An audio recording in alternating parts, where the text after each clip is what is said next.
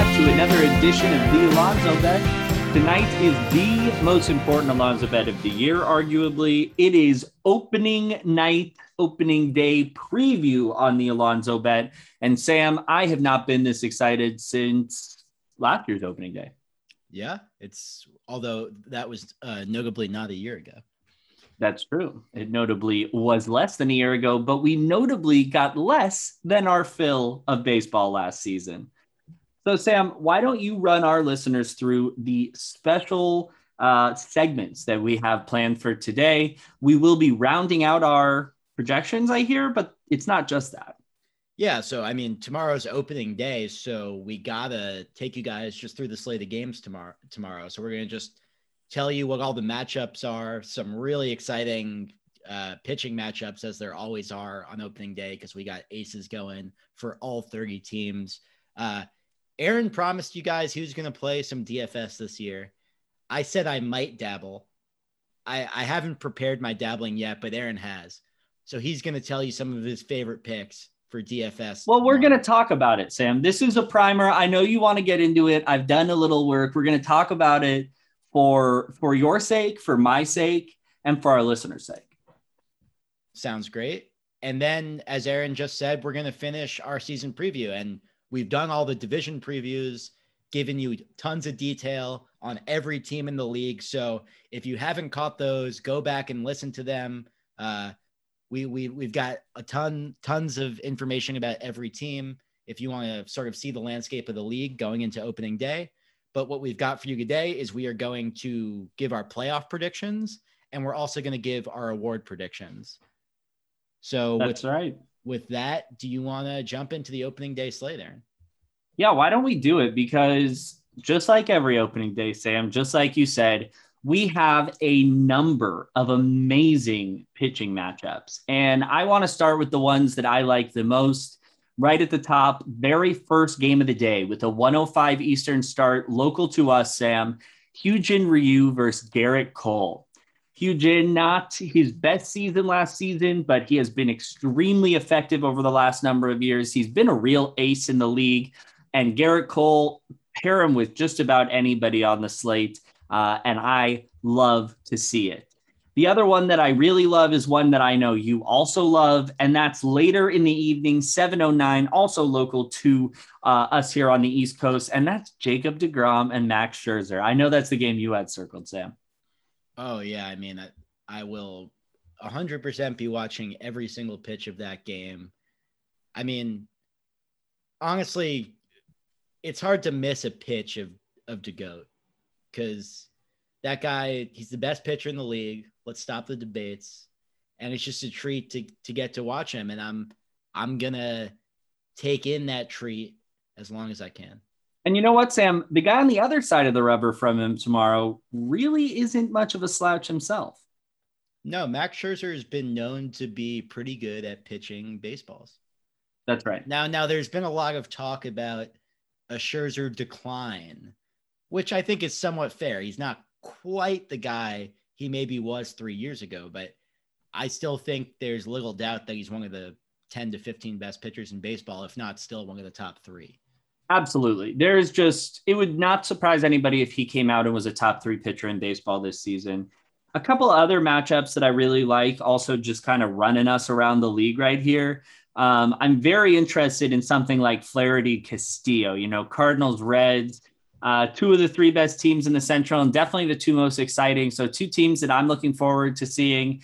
Nolan Arenado in red for the first time is going to be an interesting phenomena. But Luis Castillo, just really, really great stuff. Could be in for a big year. Jack Flaherty also could be in for a big year. Of course, I'm going to be watching my Snakes face off against Yu Darvish, arguably the best pitcher in baseball last season. And it'll be exciting to watch you in a new uniform for the revamped San Diego Padres, maybe one of the most interesting teams in the league this year. It'll be really interesting to see how they get off with this new revamped rotation. Another game that I've got my eye on is the Braves-Phillies game, which is a matchup between Max Fried, who's coming off of a tremendous 2020 season, although don't count on a repeat, folks, versus Aaron Nola, the Phillies ace, who still feels like Aaron Nola might have another gear. I don't know. What do you mean? Like, I feel like he had that 1 year where he was third in Cy Young voting, 2018. And I feel like he's taken a step back the last couple of years. I mean, it's true that he hasn't been able to repeat that one excellent year, but Noah's been very good. 2018, 5.5 WAR, and yeah, he bucked 212 innings with like a 9.5 K rate, 237 ERA, but that's like a Cy Young level season. I know he didn't win it. The last 2 years, he's been 3.5, and he was 2 WAR last year. He's really good. Yeah, that's fair. I'm certainly not knocking Aaron Nola. I'm just making the point that if it's interesting to see if he can return to that 2018 level of dominance, because that would be massive for the Phillies. Yeah, absolutely. And honestly, the interleague matchups that we have here are a little bit enticing as well, especially Twins Brewers. I like the Maeda Woodruff matchup right off the top. And these are two teams who definitely are not favorites to win their division right now. Twins obviously a little bit closer than the Sox, especially with the injury to Eloy. We talked about that at length last week. But two teams that definitely could be scrappy and could end up surprising some people and making it into the playoffs, even though we didn't pick either of them. So I like that. And then we have the Florida series, the two worst fan bases in potentially all of sports, but two teams that I care enough to watch. I actually will watch a decent number of Marlins games this season, I think. Yeah, I'll watch about 19 of them, which I think is the number of times they play the Mets. Yeah, but you really only watch the Mets on a regular basis. Yeah. White Sox Angels is also a little interesting to me. I want to see what the Angels are going to come out and be. I want to see what Giolito is going to come out and be right off the top of the season. Really sure. No shortage of amazing matchups tomorrow. Two things that I just want to point out that are really shocking to see is that Chad Kuhl is an opening day starter for the Pittsburgh Pirates. That's tough, yeah. And Kyle Gibson is an opening day starter for the Texas Rangers. You just don't love to see either of those things. No, you definitely don't. Obviously, there's some other pitchers on this slate that you don't love to have as your opening day starter, but they are, serviceable major league pitchers who they maybe fit their rebuild status. But yeah, those two are especially brutal. So I do want to kind of take this, now that we've looked at who plays tomorrow, and talk about how we might apply it to a daily fantasy scenario. So first, what I want to do, because, it's different everywhere and it may not be clear, I do want to talk about scoring a little bit. So the end payout and all that. The way that daily fantasy works is that you have a number of different modes you can play. I'm going to talk about tournaments, which is the most common type from what I've seen so far. I'm not professing to you to be a daily fantasy expert. If I'm wrong, hit us up at the Alonzo Bet on Twitter or thealonzobet@gmail.com. We'll rectify it because I'm just telling you what I've learned from this point. So tournaments, the most common type of play. And in these, you have, hundreds to tens of thousands of people who are entering the tournament, and they pay out a certain percentage of the top in a tiered system. So, for example, I'm looking right now at a 500,000 season opener. The entry is $15. The number of possible entrants is 39,200, excuse me. But the reason that you do something like this is because the winner could win $500,000. The person 100,000 to first, right? The total prize pool is 500,000. Oh, I'm sorry. Yes, I was scrolled up there. But $100,000 to first on a $15 entry. That's very good, especially because you have some control theoretically. Unlike if you play $15 on, an extreme over/under on a basketball game or something. So there is method to this madness, but you're not trying to finish first because you're never going to finish first. What you're trying to do is place. In this particular tournament, the top 8,465 entries place. So basically, you just have to be, less than top 25% in this illustrative tournament to make $10. Will it happen every night? No. But does that seem like an achievable mark with some level of plan and statistical backed up data? Perhaps. We'll see. We're doing an experiment this year. But in general, the strategy that is used by most people playing daily fantasy right now, and because I haven't done it in person yet, I'll tell you after tomorrow, I cannot tell you how much I believe in this strategy, because certainly it comes from a sound point of view, but I think it's being oversimplified by people who play DFS. I don't think that there's a ton of innovation in the space. People all have come to believe the same thing, and I think there could be room for improvement, but I'll tell you what everybody does. And that's something called stacks. So they take stacks of players who play on the same team, hit near each other in an order, and sometimes pitch for the team as well. And the reason they do this is because the outcomes of those players are correlated on a day-to-day basis. Obviously, that's true. You know, if the Red Sox score 10 runs in a game, it's likely that multiple of their players had multiple hits and that there were multiple home runs hit by multiple people in the lineup. Additionally, no matter how, it's also the linkage of RBIs and runs, right? That's correct. No matter how many runs are scored in a game, if you take players that hit near each other, you are directly correlating your hits, runs, and RBIs, which is something that you would obviously like to do. So no question that there is a ton of value here. And to be clear as to why that would be an effective strategy, it's that, as Aaron said, what you're trying to do is score really highly in this pool. So you might sacrifice like some average expected value to increase the variance of your entry, because you want basically the high variance outcomes of your entry just to allow you to score really high in the pool. So, you know, not all points are created equal. You want to, like, it's way better. The difference between scoring first and 11th is much different than the difference between scoring 1,000 in first and 1,000 in 11th.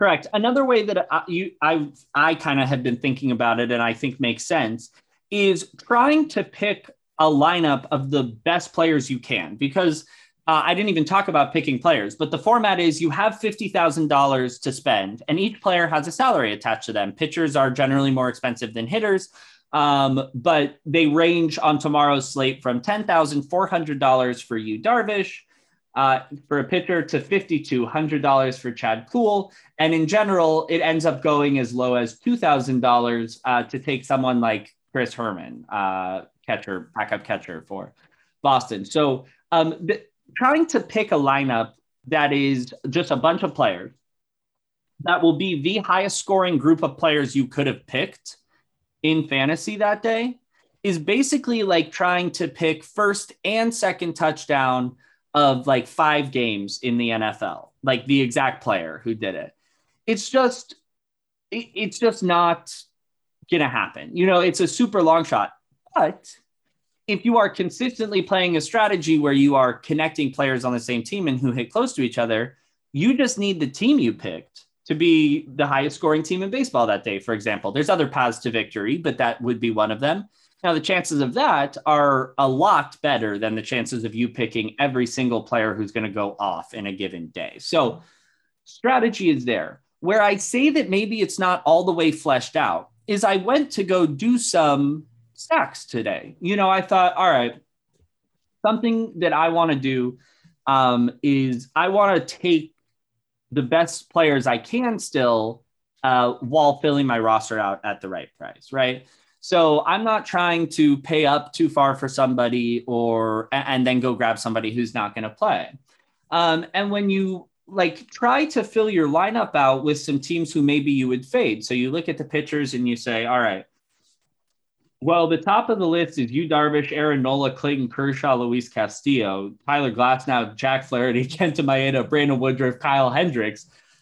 I don't want to play against. Why is DeGrom not in there? Maybe you just can't even buy him because he's too dominant.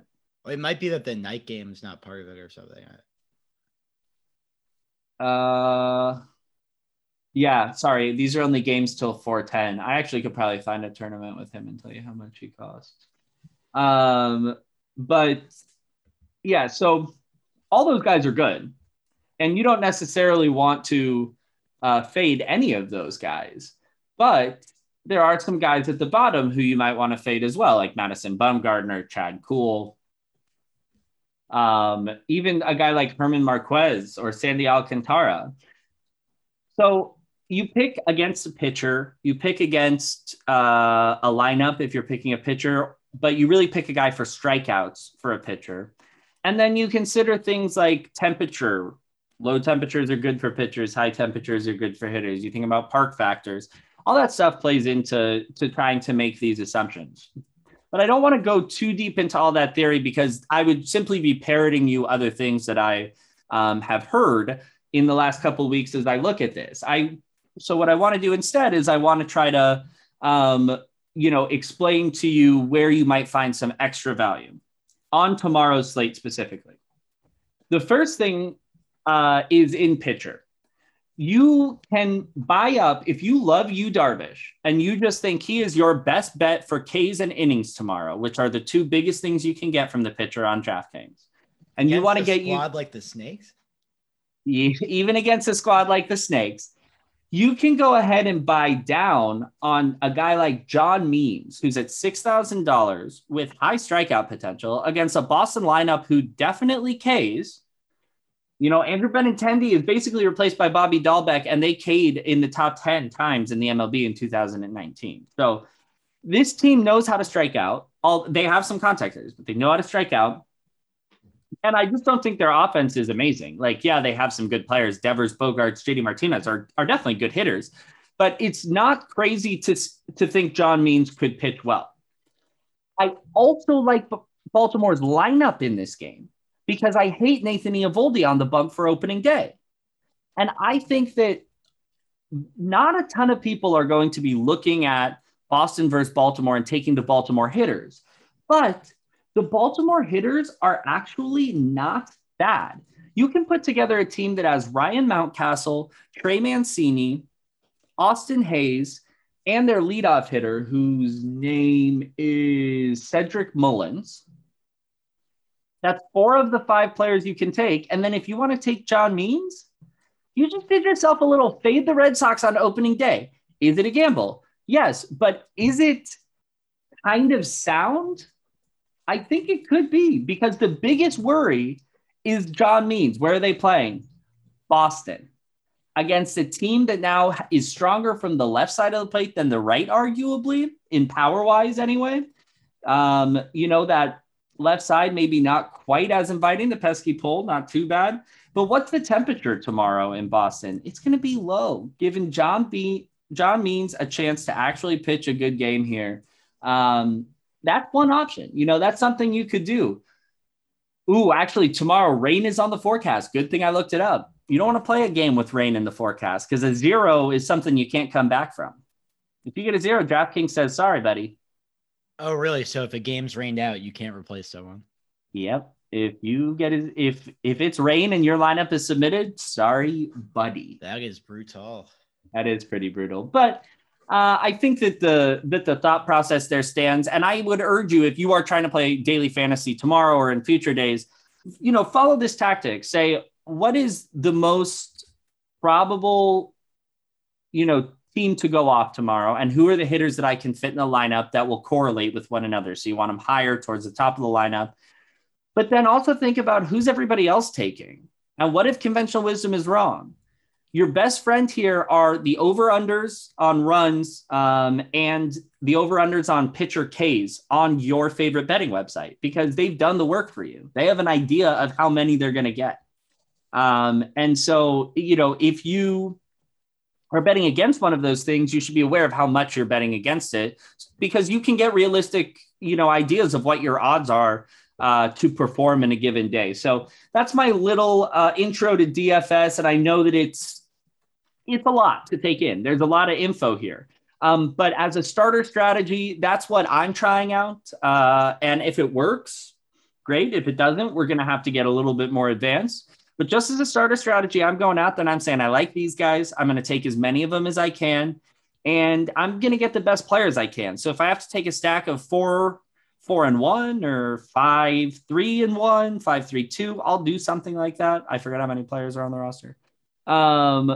but I need to get good players, and they do need to be related to one another in outcome somehow. So um, let's just keep our eye on this. I'll let you guys know how I'm doing, and we'll see if it's worth taking my advice or not. But there's some facts in there as well.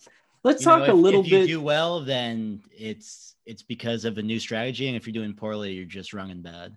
So Exactly right. So we're gonna take your strategies no matter what. I appreciate that. Let's talk about real baseball. Sounds Let's good. talk a little bit about what we think would happen in the playoffs. We've gone through each division. We've said who we like. We said who we don't like. And now, before we go into who's going to play who and who's going to win the World Series, so on and so forth, let's exclude the D-backs. I feel like it's too obvious if we both have the D-backs winning the World Series. So I think to make this fun for us, I sort of assumed that when I made my list. I assumed that would be what you thought. So do you want to start at home in the National League, or do you want to head abroad to the American League? Let's do the National League. So what I'm going to give is my 1 through 5. So the 3 division winners and the 2 wild cards. And then we can talk about the matchups and what we think is going to happen. Okay. But my 1 through 5 is, I think the Dodgers are going to win the West, have the best record in the NL. I think the Mets are going to win the East and have the second best record in the NL. I think the Cardinals are going to win the Central, but I actually think they're going to have the 5th best record in the NL. Okay. And then I think the Padres and the Braves get the 2 wild cards with the 3rd and 4th best records, respectively. Okay. I think the Dodgers are going to have the best record. I think the Mets are going to be number 2. I think the Pods will be number 3 with I think the Braves will be 4, and I think the Cardinals will be 5. Is that what you had? Yeah. So basically, but that, to be clear though, the wild card game, the first game we're predicting, is going to be between the Padres and the Braves. Right. The 3rd and the 4th best record in the Cardinals. League. The Cardinals inexplicably skirted through to the NLDS unjustly. Yes. One might Although in my projections, at least, they don't last there long. Yeah. Well, let's first talk about who we think wins the wild card game. Okay. I've got the Padres prevailing here. I do as well. I think we're going to see Yu Darvish just pitch a gem and some heroics out of Fernando Tatis. The thing is, if it becomes like popular belief that the Padres are going to win, then I'm going to start to think the Braves are going to win, though. Interesting. So your prediction strategy is to go anti-popular belief. No, but we'll have to see how this Padre team plays. But the Padres in general are a franchise that loves to disappoint expectations. I see.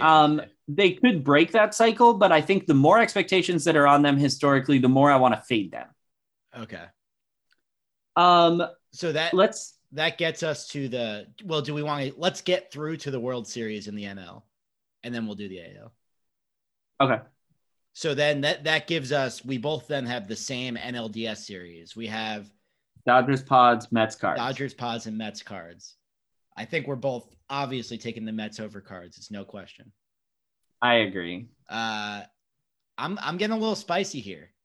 I'm taking the Padres over the Dodgers. I mean, you got to get spicy somewhere, but this was not the place for me. I think, the Padres, they're going to be rewarded for going all in off season. They've got the depth. They've got the insane top 3 in that starting rotation that I think, it arguably can match up with that Dodgers top 3 as well. So I'm picking the Padres. The Dodgers are a better team, but it's 5 games. Let's get spicy. Yeah, I definitely feel that. I have the Dodgers over the Padres. This is another thing where maybe like I, just have a curse on the Padres organization. I don't think they can beat the Dodgers. The Dodgers are their big brother. They're not that far up the road from them. They've always just stomped them. And I just don't think the Padres can go in and win a game 5 at Dodger Stadium against some combination of Clayton Kershaw, Walker Buehler, Trevor Bauer. I just think it's tough, but I appreciate you going spicy. Um, I then have the Dodgers over the Mets. And I'm sorry, Sam, but at the end of the day, that's just a lineup I really trust in the playoffs. Yeah. I've, of course, going Mets over the Dodgers. Last time the Mets played the Dodgers in the playoffs, 2015, the Mets won in 5 games in the NLDS on the back of 2 heroic performances out of Jacob deGrom. One of the best pitching performances of his career was actually game 1 of that series, 7 scoreless, 13 strikeouts against that Dodgers lineup in 2015. And of course, he's only gotten better. I can't wait to see that man in the playoffs again. He deserves to be there. Yeah, it's going to be amazing. And I wouldn't be surprised at all if the Dodgers kind of fall apart in the playoffs and the Pods do beat them, or the Mets do just absolutely take it convincingly. But like, until I see it, the Mets offense, it just needs to show me a little bit. You know what I mean? Like, Lindor obviously helps, but it still all has to come together and like work as a unit, right? So oh yeah, I still got to go with experience here. Fair enough. Before we continue, we forgot to do our traditional playoff disclaimer, which if you've listened to this podcast before, know that yes, the playoffs are all random. 5 games, 7 games are meaningless within the larger sample of baseball games. That's not to say that the better team is not more likely to win, but it is to say that the worst team is going to win much more often than you'd like, and that you might casually think, compared to a sport like basketball or even football, which has 1 game series. Right. Where a single game of football is probably more correlated with team skill than 7 games of baseball. I would agree with that 100%. So I have the Dodgers in the World Series. You have the Mets in the World Series. Let's flip it over to the American League. Sounds good. So you want to give your order for the American League, and then I'll give mine? Yeah. So my order is Yankees, White Sox, Astros, Jays, Twins.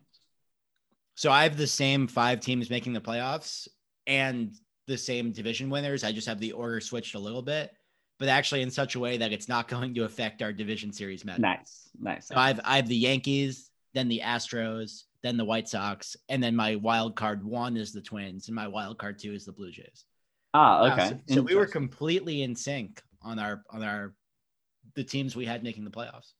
Yeah, that's unusual. Yeah. Does it speak to a growing divide in talent in the league? I don't know. It could just speak to some favorites this season. I do think it's certainly true in the NL that there are 4 teams that are clearly above the rest. And, then there's the NL Central, but the Cardinals, I do think are the favorites there. So right. I do think if you polled most baseball fans as to what they'd expect the 5 NL playoff teams to be, it's going to be those 5 teams among most. Yeah. I mean, our picks are pretty chalk, but it's hard not to be this year. You know what I mean? Yeah. Like, that's just what it looks like. So you're right. We got lucky that we don't have any mismatch in the series at all.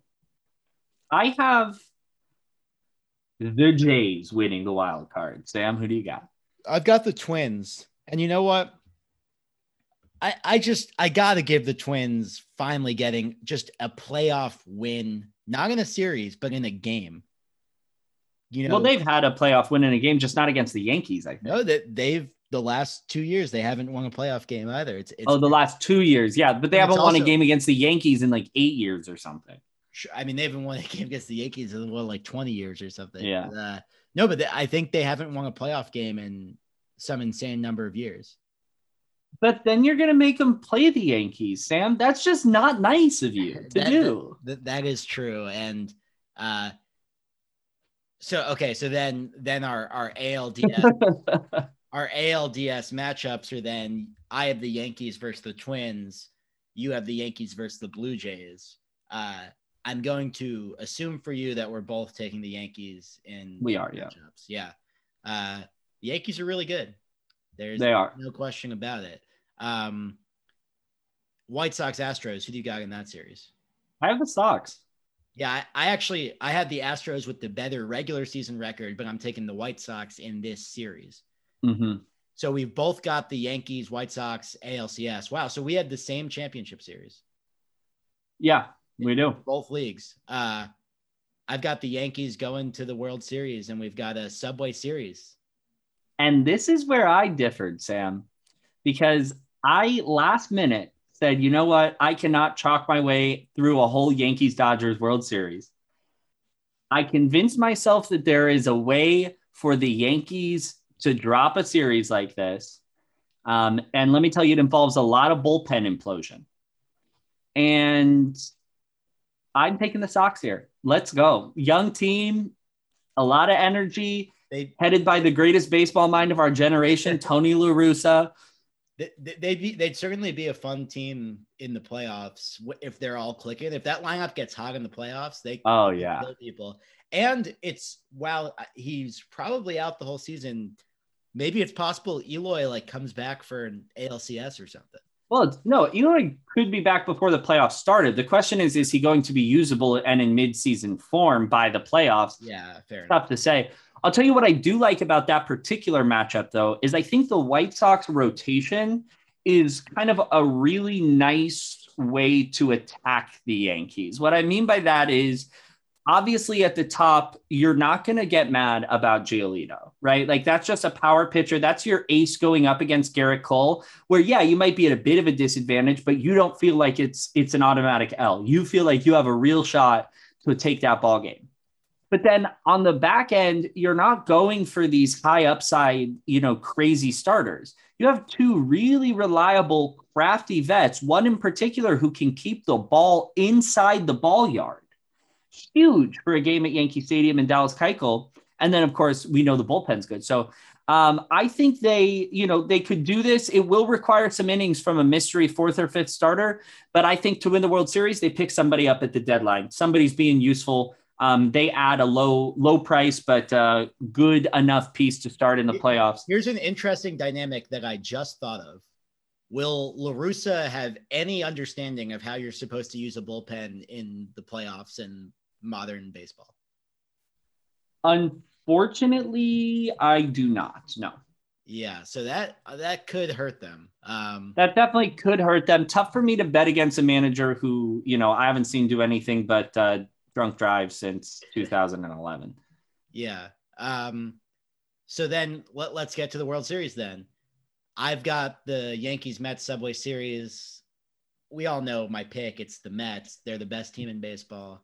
They're going to win World Series. It's the first year under Steve Cohen's helm, and he brings us to the promised land.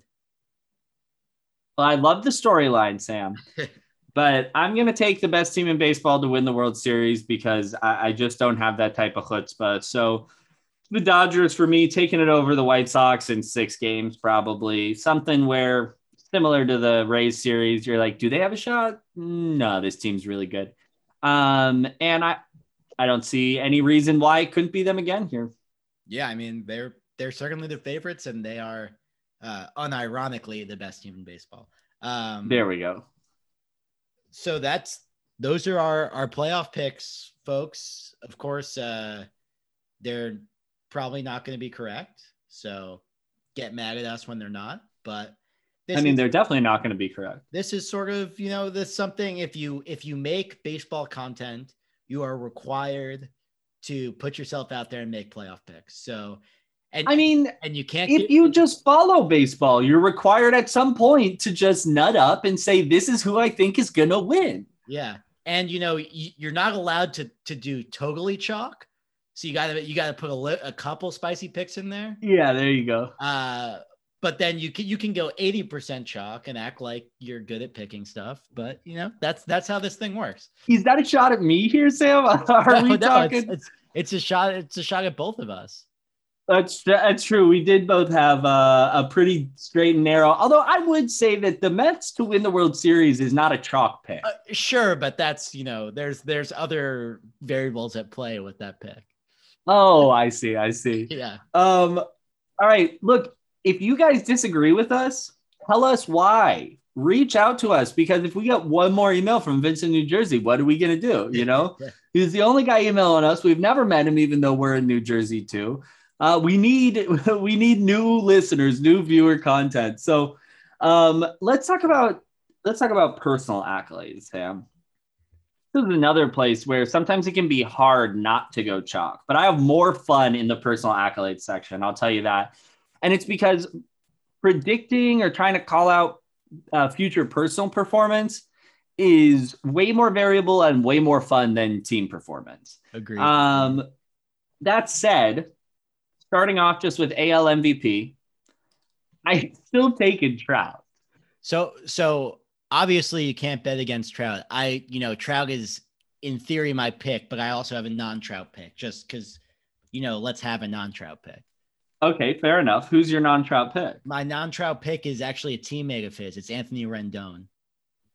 That's a tremendous non-Trout Rendon pick. has been, one of the 5 best hitters in baseball the last, 3-4 seasons. Just consistent 6 WAR player. And he just destroys the baseball. And despite Aaron's libelous accusations against him that he despises the game of baseball, he doesn't enjoy playing it. Maybe that's true. Maybe it's just Aaron's concoction. Either way, he rakes. So Anthony Rendon is my non-Trout AL MVP pick. Aaron. I think if I had to make one, because now you're holding an absolute gun to my head, a knife to my neck, whatever you want to say, your preferred method of physical intimidation. If I had to pick somebody outside of that, I'm going to get really spicy. Let's hear it. I'm going to say Gleyber Torres. Whoa, that is spicy. I'm going to say Gleyber Torres. And, it's just to be a little spicy, just to spice up my life a little bit. I just think the guy's obviously got the skill set. He could turn the corner at any point and just be, a lockdown defensive player and an unbelievable offensive output, like 6 WAR offensively and 2 WAR defensively for an 8 WAR season that could net him the depth. The defensive projection is that's aggressive. I mean, he's been a bit of a disaster at shortstop. Oh yeah, but the new year this year, baby. All right, I like it.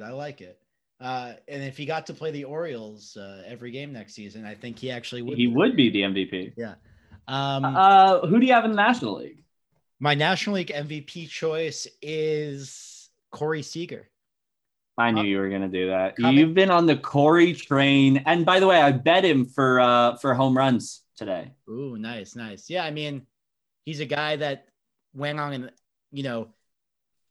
he was one of the best young players in baseball before he got injured. It took him a little while to get back to what he was. And then last year, he put it all back together. He rediscovered the form that he had shown early in his career. And he was maybe the best hitter there was in the playoffs last season. And he's continued it into spring training this season. And I think we're going to see a masterpiece out of Corey Seager this year. I love that pick. In his free agency walk year, going to get himself a big contract. I took somebody a little bit more obvious, but someone I love for this year, and that's Juan Soto. I just think we could see a historic offensive season from Juan Soto, rolling over from what looked like it would have been a historic offensive season from him last year.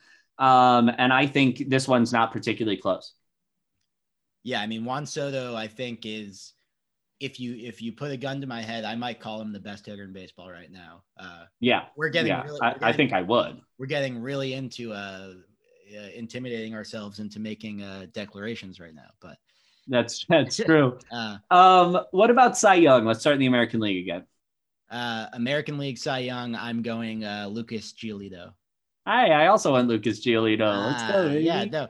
I mean, Giolito may be the best changeup in the game outside of Devin Williams. That's a screwball. Yeah. Guy who seems to be continually improving, getting better every year.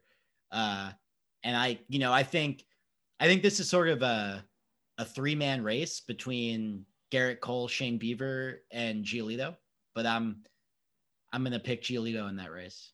Yeah. And in the National League, I also, where you instituted a no Trout rule, I instituted a no DeGrom rule. And I didn't tell you, but we have to follow it because I know you're going to pick DeGrom, and I would have too. So let's just pick somebody who's a little more exciting. And my pick is Jack Flaherty. Wow. I do think this could be a really, really good season for Jack Flaherty, leading a newly revamped team. He's kind of a emotional pitcher, and I do mean that in a good way. But he's a guy who's definitely, putting his heart on his sleeve and going out there and giving it 110. Why do I have some like? Why is it in my head that you're a Jack Flaherty hater? I thought you don't like Jack Flaherty. No, it's tough to keep straight who I'm a hater of because the list is extensive and seemingly without rhyme or reason. But Jack Flaherty is not on it. I'm a big Jack Flaherty fan, actually. I think he's sick, and I think he deals. So I'm hoping that those two things come true this year. But also, I put $5 on DeGrom, which, for an average sports bettor is like a $200 I'm bet. actually like fairly financially committed to a DeGrom Cy Young because I put $20 on it, and then I got this 100% profit boost from the DraftKings promotion today. So I decided, you know what, I'm going to use that profit boost on DeGrom Cy Young, and I put another $25 on the profit boost. So that's good value the second time for sure. I'm fairly financially committed to a Jacob DeGrom Cy Young. Okay, so if you were right that I was going to pick Jacob DeGrom, you know me too well. You just picked the Mets to win the World Series without missing a beat. So if I can't pick Jacob DeGrom, I'm going to get really spicy, and I'm going to pick Brandon Woodruff. All right. That's the type of pick I love, Sam. Yeah, I mean, with Woodruff, we're talking about a guy with elite strikeout stuff, the ability to generate ground balls, and he doesn't walk all that many batters. He's seeing his strikeout rate go up every single year of his career. Never has walked more than 3 batters per 9. Keeps a ground ball rate close to 50%.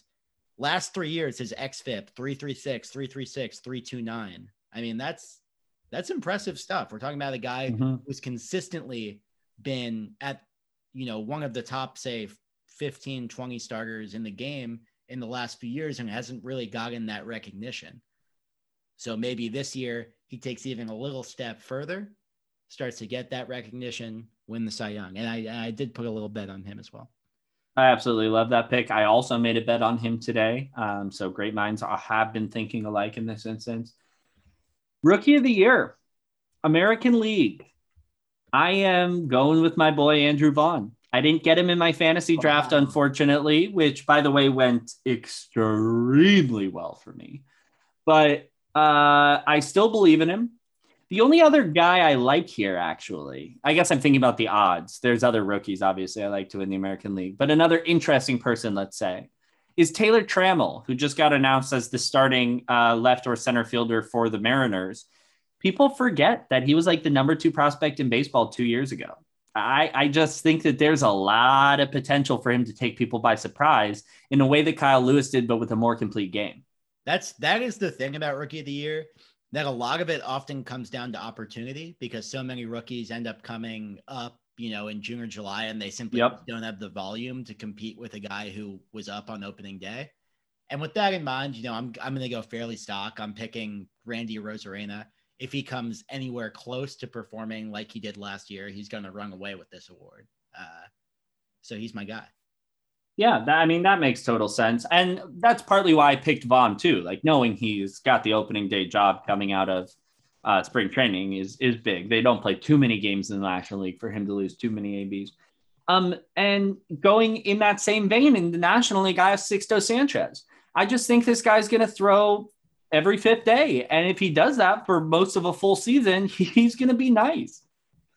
Yeah, I think Sixto is a really good choice. I went with also kind of the stock pick and went with Ke'Bryan Hayes here, who I think is just an absolute stud and might be the single bright spot in that Pittsburgh Pirates lineup this year. So I got to throw the Pirates fans a bone and pick him.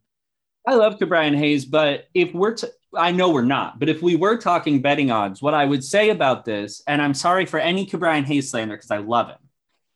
What I would say is that we saw like half a good season of really good Cabrian Hayes and no minor league numbers to back it up. And we're like, this guy is the next Messiah. Sixto's been good. Sixto's been good his whole career, was good last year when he came up.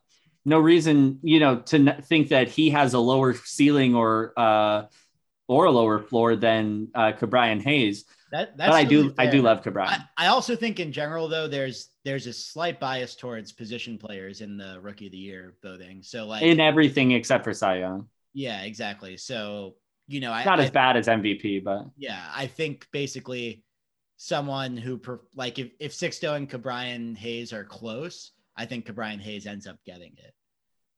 yeah, totally fair. Totally fair there. All right. Manager of the year. Did you prepare this one? Yeah, I did. American League Manager of the Year. And again, what we have to remember is that Manager of the Year has nothing to do with actually how people manage. What it is an award for the team that makes the playoffs that was least expected to make the playoffs, or no, that's not necessarily true. Or had the greatest turnaround from the previous season. There you go. And or there's some like narrative of like a change of culture. Yes, all of these things are recipes for success. So let's start in the American League. Who are the candidates? I believe so. I think Kevin Cash, if the Rays make it, is a great candidate. People think highly of him, but he won it last year. Tony La Russa, if he had not gotten caught drunk driving and being a general jackass, I think would have actually been a great candidate because the White Sox were going to make the playoffs with not because of anything Tony La Russa did, but there was just going to be this general idea of like, oh, Tony La Russa took all these young, talented players and molded them together into a playoff lineup. And obviously just insane story, but that's the story that would have been told. But I think given this general perception of him as a jackass that tried to name drop his way out of a drunk driving arrest, I don't think he's going to have the support. So what I ended up choosing is Charlie Montoyo, the Blue Jays manager, because I think if the Blue Jays do end up winning a wild card, it's going to be a really good feel-good story with that young, talented team. I'll be honest, I don't really know anything about Charlie Montoyo, but that's fine because I think in terms of picking manager of the year, you're doing it correctly. I went for a guy who, Charlie Montoyo was my initial feeling, but it just felt boring. It felt like following the storyline a little too much. And I ended up going with Joe Maddon. And the storyline I painted for Joe Maddon was the Angels don't make the playoffs, but they finished just a couple games out of that second wildcard spot.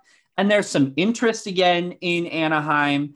And everyone's saying, wow, Joe really came in. Those guys seem like they're having fun now. He really turned it around.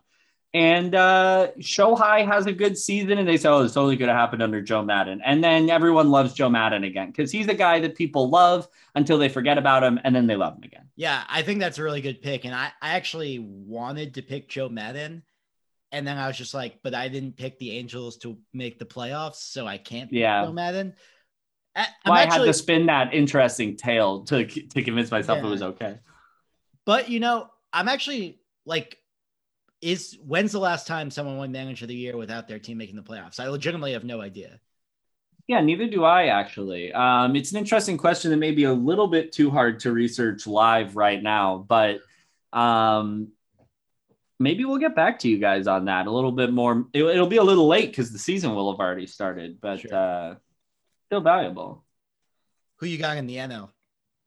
I have Rojas. I mean, I just think like this is the Mets year with the story. They are going to make the playoffs. They are going to be very good. And I think that he already is coming in such a positive light that I think kind of coming off of Beltran and stuff that I think he already comes in with a step in the right direction, if that makes sense. Yeah, I have also picked Rojas, but I will make one caveat that I think for him to win it, a wild card is not enough. I think they've got to win the NL East because the team has high-ish expectations. Like everyone expects them to make the playoffs, but I think especially among the maybe more casual fan, the Braves are viewed as more of a favorite in the division, even if that's not sort of consistent with maybe some of the projections.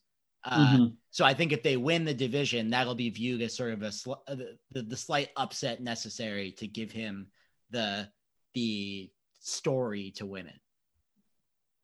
Sam, let me double back because I was able to get some info on this, and I thought our listeners deserve to know. In 94 and 95, 94 doesn't really count because it was strike shortened. Yeah. I was going to say Buck Showalter only won 70 games, but he was 70 and 43. I'm surprised they even gave out awards that season. Yeah, it's a little interesting. But I think the most recent example that we have of something like that, and, you know, it's definitely not great, but it may be Don Mattingly last year. They made the playoffs, though. Actually, you know what it was? It was 2006. Joe Girardi won it, and the Marlins finished fourth. Oh, interesting. In 2004, Showalter won it with the Rangers, and they finished third.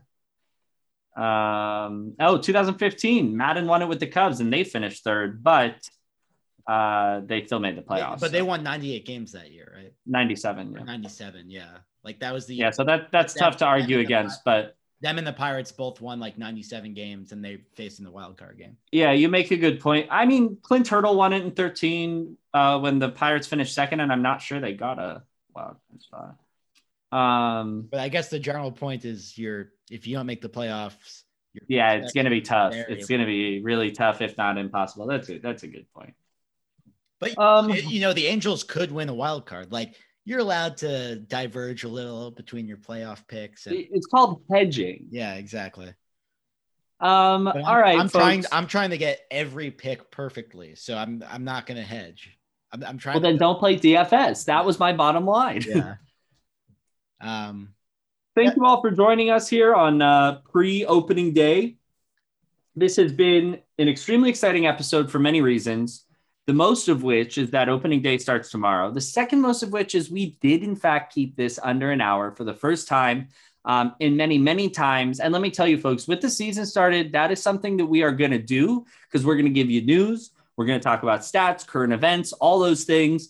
And we're going to give it to you quick so that you can stay up to date on the league and, keep up to date with us as we're following baseball. We're going to be playing daily fantasy, playing some of the show, we'll keep you guys up to date on all of it. But with that, happy opening day, everybody.